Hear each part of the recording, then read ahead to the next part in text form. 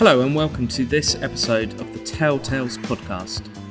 Today we have Searle in, who will be speaking about the Learning Glass here at Portsmouth University. Hi, my name is Searle. I'm a senior educational technologist in the Technology Enhanced Learning team. I lead on content capture at the university and the administration of the Panopto system, which we rolled out about 2 years ago. I also talk on a senior level about the staff and student content capture policies and try to ensure precise communication and clarity about the main messages from it.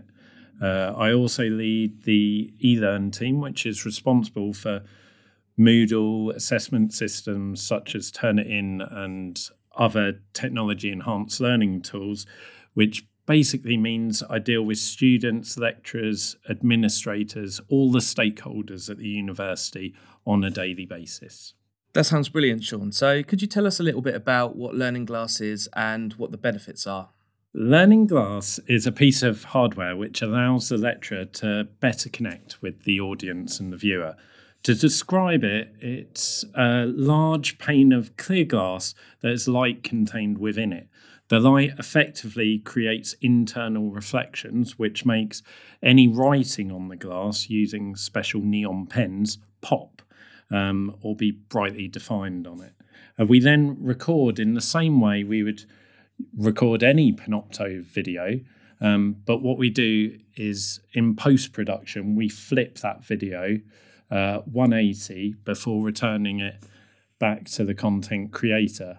There's no real fancy recording or editing that takes place because our main aim is to make it as straightforward for the academic to use and to get that material back to them the same day or as quickly as possible so that it can be checked, edited and ultimately shared with the students as soon as the lecturer sees fit. As well as making the written content clear, it also makes use of various principles such as the gaze guidance principle and dynamic drawing principle, which was referenced in Mayer's 2020 publication about the ways to increase the effectiveness of instructional video, which, to loosely summarise, states that people learn better from a video lecture where gaze is not fully on the audience and equally not solely on the writing. It's split between the two. And also the audience sees the speaker looking at the various taught content. So they're modelling that practice to the viewer. So the viewer looks at the content written on the glass. Also, with the lecturer writing as they're recording the video, they're taking the viewer on a journey of that written concept. So this was proven to be more engaging than just talking over pre-constructed content such as a PowerPoint slide. Shaun, that sounds amazing. So how do you create engaging and interactive learning experiences using Learning Glass? And there must be some kind of best practices for doing so? The opportunities for the Learning Glass are only limited really by the academic's own ideas. Some of the best content I've seen is not anything specifically new, but actually breathes new life into old concepts or models that have perhaps previously been presented in a very dry or static way or shared via PDFs. Only last week I was working with some mathematicians that were creating about 20 1 to 2 minute videos just covering basic concepts, showing some of their rules and principles. They wanted to specifically address misconceptions and gaps in knowledge that were holding back higher order learning. So the idea was that they would create this as a great exam revision resource. In terms of best practice, the content itself needs to be really clear. There's no need to fill the board, and the writing itself should enhance or signpost the words that are being said.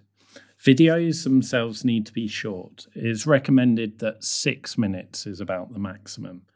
There's no reason why multiple chunked videos can't be used to make up that more developed content or content that would traditionally be delivered over half an hour or an hour.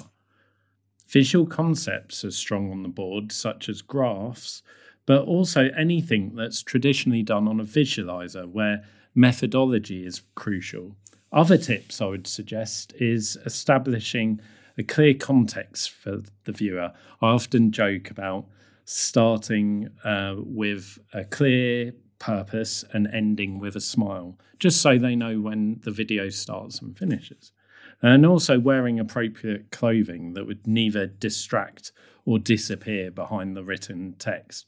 But some of these principles would apply across the board for good content capture videos rather than being Learning Glass exclusive. Brilliant. Thank you very much, Shaun. So you've already spoken about the mathematicians that you worked with, but do you have some examples of successful learning outcomes that you've seen academics use with Learning Glass? And how do you really measure that effectiveness of using Learning Glass versus a traditional Panopto video? In terms of successful learning outcomes, it's difficult to say at this stage in its release beyond positive feedback from staff and students.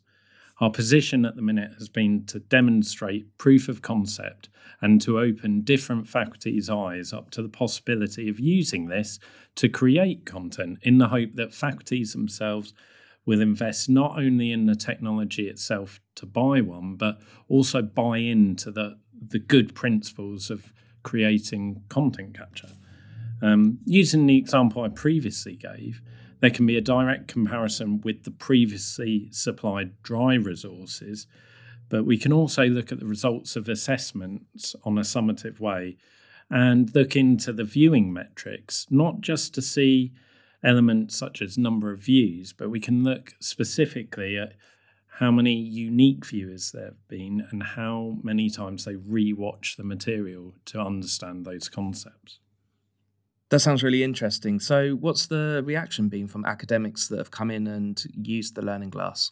Academics have largely been very supportive of it, and it does have that wow factor. Our biggest battle is with the time pressures they're under. As with other content capture, there's often the misconception that it takes additional time to create and put out content when there's already not enough hours in the day for them. It's really our aim to try and shift that culture and show how effective content capture, not just Learning Glass, can save time and enhance learning, which is why we are specifically focusing on ease of use. You literally come in, you present your content and you go without having to worry about the setup or the technical side.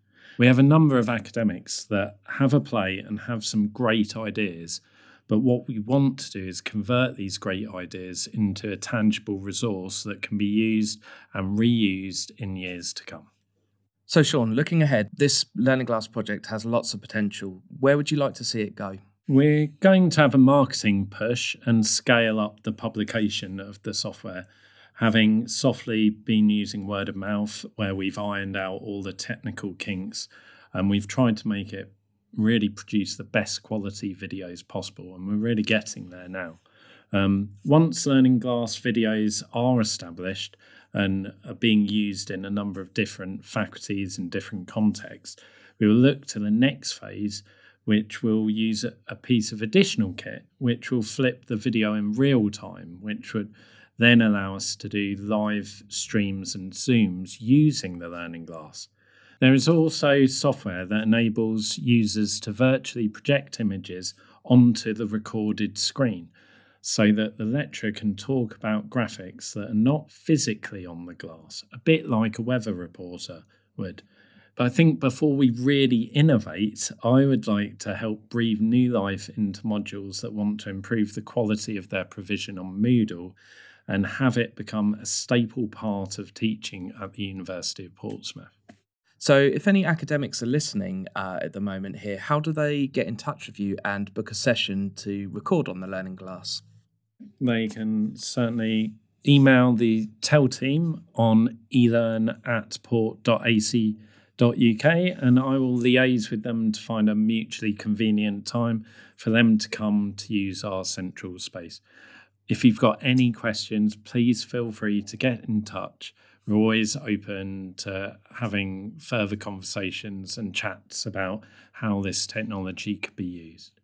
Thank you very much, Shaun, and it's been an absolute pleasure to have you on the Telltales podcast today. We hope you've enjoyed this episode of the Telltales podcast.